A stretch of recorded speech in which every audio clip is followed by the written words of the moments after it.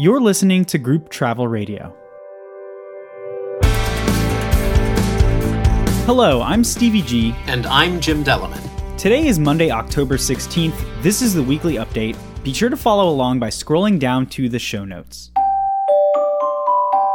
Today is National Bosses Day. If you love your boss, today is the perfect day to tell them. Bosses Day recognizes the role a good boss plays in fostering a positive and productive work environment. Today you can express your thanks for a job well done.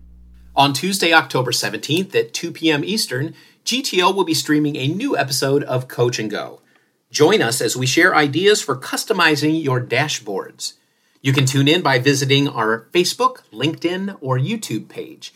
And don't forget, all of our previously recorded Coach and Go's can be found on our Coach and Go playlist on our YouTube channel. Email is still one of the best ways to reach your group travel market, but have you ever asked yourself, why are my group travel marketing emails going to spam or junk? Well, our latest blog highlights why your emails may be going to spam, and more importantly, we share some ideas on what you can do about it. You can read more by scrolling down to the show notes. Let's dive into some industry news. Starting October 26th, United Airlines will be implementing a sixth boarding group. With this new process, United will board middle seat passengers before passengers with aisle seats. This procedure has already been tested at one United hub and 4 smaller airports, and United has reported faster boarding times during this testing phase. Also in industry news, and sticking to the topic of air travel, Delta is rethinking some of the recent changes they made to their loyalty program.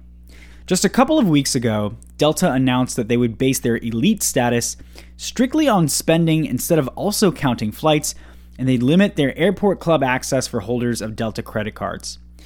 We have received a lot of feedback, Delta CEO Ed Bastian acknowledged after the recent changes were widely criticized. Bastian has promised modifications that will be announced over the next few weeks. You can read more about Delta's regrets about the changes to their loyalty program and United's new boarding procedures by scrolling down to the show notes. We have some Broadway group updates to share. With the recent announcement that Some Like It Hot is closing at the end of December, A Beautiful Noise and Harmony have announced that they will be willing to price match. Also, new for groups on and off Broadway, Jonah is now on sale for performances starting January 11th through March 10th at the Laura Pels Theater. Doubt, A Parable, is now on sale for performances starting February 2nd through April 14th at the American Airlines Theater. And Home is now on sale for performances starting May 17th through July 20th at the American Airlines Theater. Don't forget to stay connected with Group Travel Odyssey on Facebook, YouTube, and LinkedIn. Well, that about does it for the weekly update. Be sure to subscribe to Group Travel Radio wherever you are listening, and thanks for tuning in today.